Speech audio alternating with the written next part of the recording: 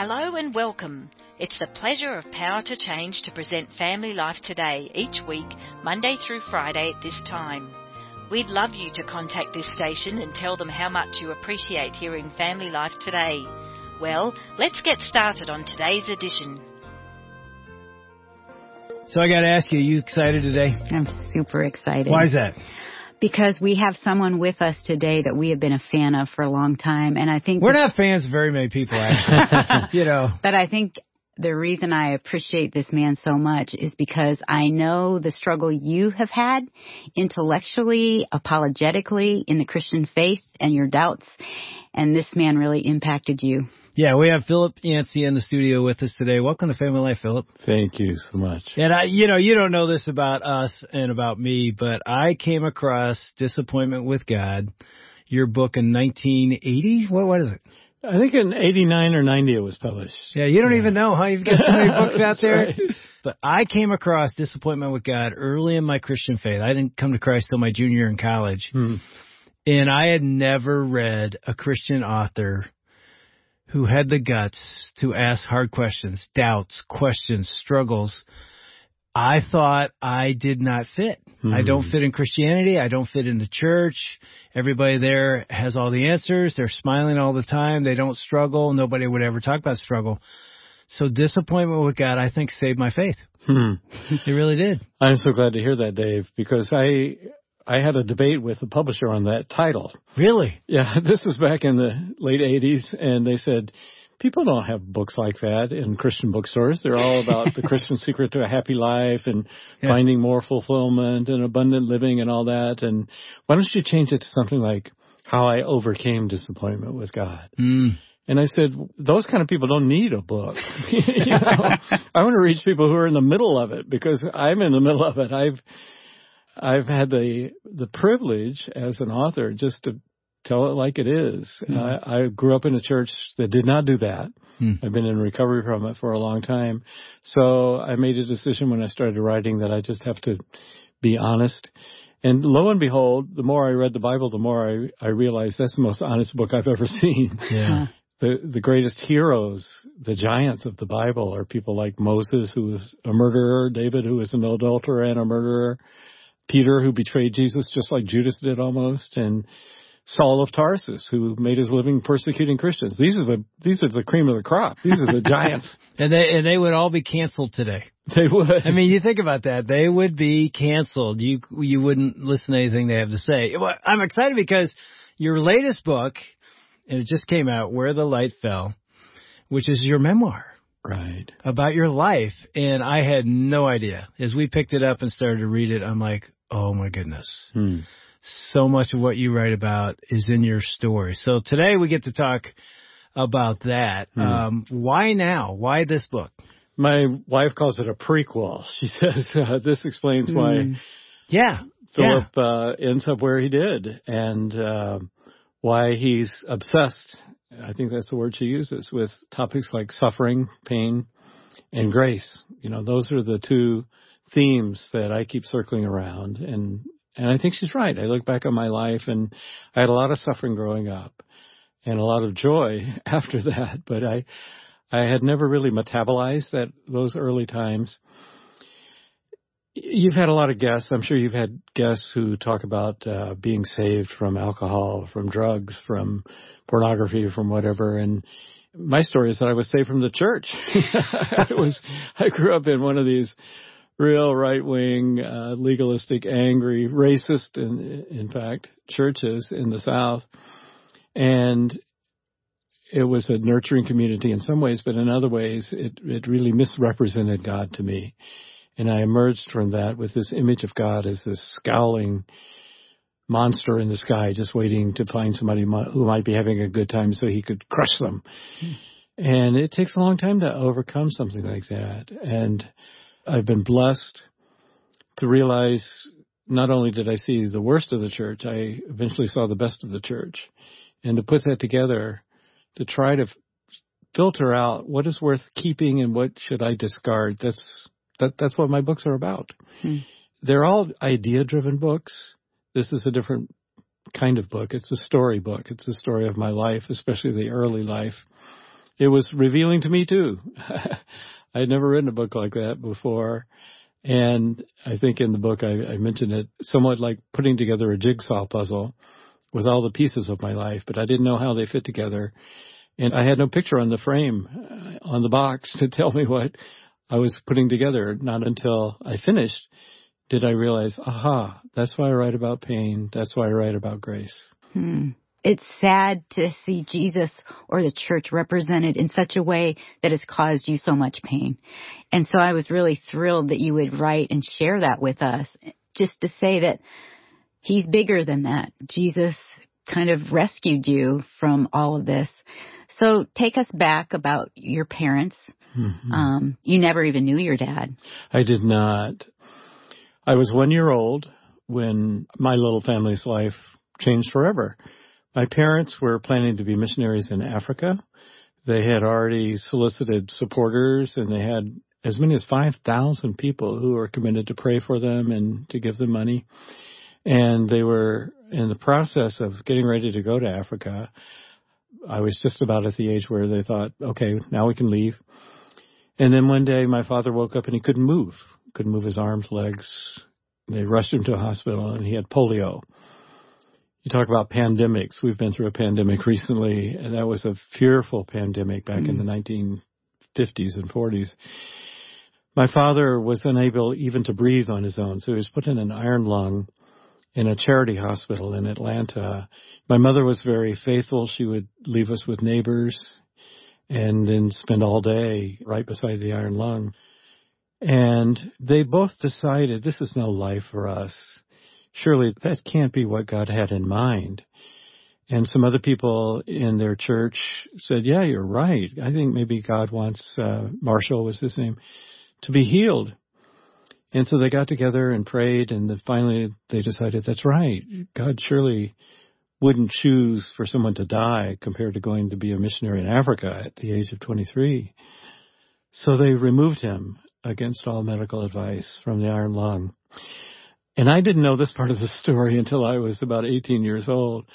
I found a clipping from the Atlanta Journal and Constitution, and it told the story, and it was written while he was taken out of the hospital, and he started to show possible signs of improvement. He thought he could wiggle a toe that he hadn't been able to wiggle. And they talked about this great act of faith, believing that God would heal him. Story I'd never heard. And I looked at the date of the paper, and it was 9 days before he died. And I realized, whoa, I've been living under a shadow that traces back to that event. And it was kept from me. It was a secret. I knew that he died of polio, of course, but I didn't know that story of people who took a gamble of faith, a leap of faith, and they were wrong. And I look back on it, and these are not people who opposed him or were against him in any way. They loved him, supported him, but they did something that we don't really have the right to do. And I've learned that some people, well, I guess I'd put it this way, not everyone who claims to speak for God actually does so. These people were sincere.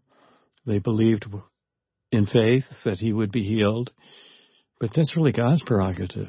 Not ours. We can ask, certainly, and sometimes it works and sometimes it doesn't. But it's up to God.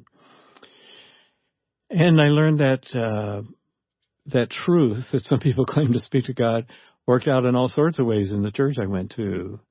I mentioned the racism of that church, which would turn people down at the door. They wouldn't allow people of color even to enter the church, much less join it. And wrong about some other things, wrong about the image of God that I went away with. So all of my other books, those 25 books, all of them are really my way of sorting out, okay, what is the truth here? How can I find the truth? It's almost like, as I read your book, here's one of my thoughts. I thought, wow, Philip Yancey went through a deconstruction of his faith before there was a term called deconstruction. Right. And you just explained it. What do I keep? What do I lose? I mean, now that's pretty commonplace. I mean, a lot of our kids, we just did some shows with John Marriott. He did his PhD dissertation on deconstruction, deconversion. And he said 80% of our kids are in the church in high school, go to college and leave. leave the faith. So they deconstruct. They don't keep anything. Yeah, I hadn't thought about that deconstruction thing, but you're right, and people are going through it. And frankly, I feel blessed because I've been able to make my living at deconstructing. We all have these questions, but most people have jobs, and my job is to ask these questions, So for some 40 years, I can pick a topic and just like the Jesus I Never Knew, that's been What's Amazing About Grace. Why did I write those books? Well, because the Jesus I now know is very different from the Jesus I was taught as a kid. And in my case, I had experienced a lot of ungrace in the family, ungrace in the church. When I tasted that first gulp of what God's grace was, that God wasn't this monster in the sky. God was a passionate, loving, divine presence who wanted me to feel no longer fatherless, who wanted to adopt me. It changed everything. Grace is amazing, and as a journalist, I've had the privilege of going around and interviewing people whose lives have been transformed by grace. And in this book, I got to look at my own life and say, well, how did that happen? What happened? And in my case, it was God choosing me, not me choosing God. God met me at a time when I was cynical and hardened and resistant at a Bible college, a place I didn't want to be. There would be faculty meetings on, should we kick Philip out of the school this week or next week? Should we give him one more week? And I just loved kind of flaunting it. I mean, it wasn't because you weren't intelligent and smart. It was a resistance to the religion part of it. I would sit out in the patio and read books like Why I Am Not a Christian by Bertrand Russell, and instead of Andrew Murray, and people like that. So I was obnoxious, and it was a defensive shell against what I had experienced from the church so far. And we had to have a Christian service at the time. So I signed up for what I thought was the coolest Christian service, and that was university work. There was a university nearby, and we would go, and we were supposed to witness and have evangelistic conversations with people, but I would sit in the student center and watch basketball games. There were no TVs on my campus. This is great. And then I would kind of make up stories about conversations that I had, embellished. And we always had a prayer meeting. There were, I think, 4 of us. And we were in a dorm one evening, and Joe would pray, and then Chris would pray, and whoever else was there on the team would pray. And they would pause politely for a few seconds. And, of course, I never prayed. And I don't know what happened, but... You never prayed? I never prayed. But here I am in this room, and for some reason I started praying. I just said, God. And everybody kind of got tense, like electrical charge hit the room or something. And I said, we're supposed to care about these 10,000 students at this university and try to keep them from going to hell. But I don't care if they all go to hell. I don't care if I go to hell. And I had I guess I'd have to call it a vision. I wasn't asleep. It wasn't a dream. But I started talking aloud about the story of the Good Samaritan. And what I said was, here we're supposed to care for these people like the Good Samaritan cared for this tramp lying in a ditch covered with blood. And as I said that vision flipped in my mind. And I looked at the figure leaning down, and it wasn't the Good Samaritan, it was Jesus. And I looked at the figure in the ditch, and it wasn't a tramp who'd been robbed. It was me. I mean, I saw that. It was in my visual screen. And I didn't know what to do. And I just kind of closed the prayer quickly and went away. Just left the room, shutting the door behind me. And it just rattled me. Where did that come from? Where did that come from? And I realized that was the truth, that God was reaching down, trying to heal me, my wounds. And every time he did, I would spit in his face. And I actually did that in the vision I had just seen. Jesus would lean down and I would spit in his face. And he'd lean down again and I'd spit in his face. And I realized I was the neediest person on that campus. had a girlfriend at the time. I wrote her a note that night, and I said, I may have had the only authentic religious experience in my life. And I had gone forward 20 times, given my testimony hundreds of times. You know, you do that when you grow up in a church environment. But none of them were really felt authentic. And that changed everything for me. I mean, people ask me, with all the church abuse that you suffered, how can one experience like that change everything? Well, that's like asking Saul of Tarsus. You know, why did you turn from a Christian persecutor to a missionary, Christian missionary? Well, when you've had an experience like that, and I got to say, I've waited to tell that story in detail for my whole writing career, because as soon as you tell a story like that, people will say, well, that never happened to me. I didn't have one of those experiences. Right. And they're right. God deals with us in different ways, but God knew that I needed that. It was something that I didn't manufacture. I wasn't even seeking. And God reached down in an act of great grace and mercy and said, I can work with you. The name of the book that we're talking about is Where the Light Fell. That title comes from a quote by St. Augustine, who said, I couldn't look at the sun directly, but I could look on the rays where the light fell. And that's how I felt. I couldn't look at the sun directly. I'd been scorched. You know, my image of God was stained, and I couldn't look. I didn't want to look. And as I tell in the book, there are three things that softened me up. The beauties of nature, that was my place, my go-to place in a difficult childhood. Just take walks in the wood, collect butterflies, all that kind of stuff. Have a dog. So nature and classical music. My brother was an amazingly gifted musician. I wasn't. I liked the classical music and could make a little of it. And then romantic love. And those three things, I think, were God's way of softening me. And that softening process, you know, when you're in love, there's nothing like it. This is my first real love. And I would just wander around in the woods and just marvel at the beauty of what's going on. Yet I couldn't quite make that connection to God because my image of God had been so stained. But I felt that longing, that desire to thank someone.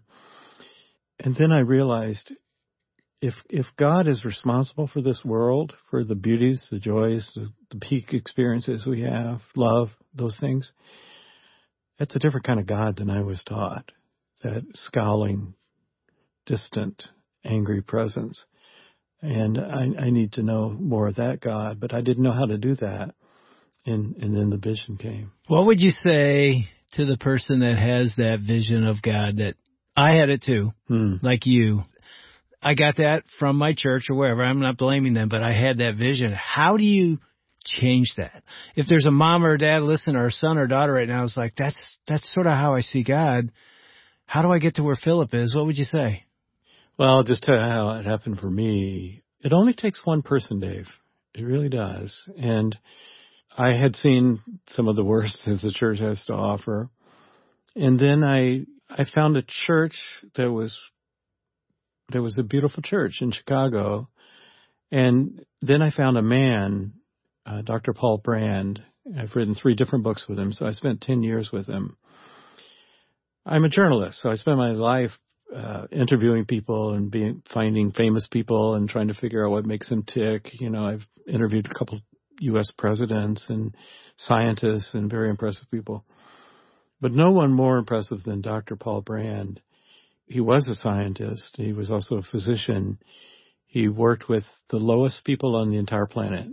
I guarantee you there's nobody farther down the social ladder than somebody in India in the untouchable caste now called Dalits who has leprosy. That's it. That's the bottom. And here was this brilliant man who had been offered, would you be head of orthopedics at Stanford or at Oxford University, and turned them both down to work among those people, the lowest people on the planet. And yet I had never met anyone more full of joy, more fully alive, he knew every bird, every butterfly, every plant. He just was fully alive. And so I spent 10 years writing his thoughts, and that was a period when my faith healed. I probably couldn't have written about what I believed at the time because I had no idea. but I could write with integrity about what Dr. Brand believed because he lived it out. He proved it to me. And I would say to a person with that view of God, find somebody you most want to be like and follow them around and figure out what their secret is. The author David Brooks talks about the difference between resume virtues and legacy virtues. Resume virtues are what we're good at in America. How much money do you have? How many boards did you serve on? Where did you go to school? What kind of car did you drive? You know, we spend so much energy competing in that. The funny thing is, when a person dies, nobody stands up and says, he had the foresight to buy Microsoft at 100, you know. They talk about he was a good man, he was charitable, he was generous, he cared for children. And we kind of inherently know that's what we should be like. And that's just an image of, any sliver like that is part of the image of God in us. And I think if we find those people, what is their secret? In my life as a journalist, there are people who become deep followers of Jesus. They want to be like Jesus. And I eventually came around to that. But it takes some time because, as you say, the church is not always holding up those qualities. Often it holds up almost the reverse.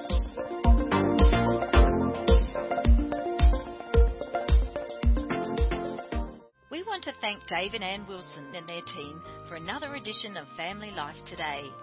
Although our programs are produced in America, the issues facing families like forgiveness, communication, and taking care of our kids transcend national borders. These issues profoundly affect relationships everywhere. In Australia, Family Life is known as Power to Change, and our mission is to effectively develop godly families, the kind of families that change the world one home at a time. A key part of our mission includes strengthening marriages and families all around the world. We want to do whatever we can to bring timeless truths to the challenges you face as you seek to strengthen your family and join us in changing the world. Does your marriage need a tune-up or perhaps a bit of an overhaul? Come to A Day Together, our one-day marriage conference that focuses on helping couples develop oneness in their marriage. For a list of dates and locations near you, see our website at families.powertochange.org.au. Until tomorrow, God's blessings.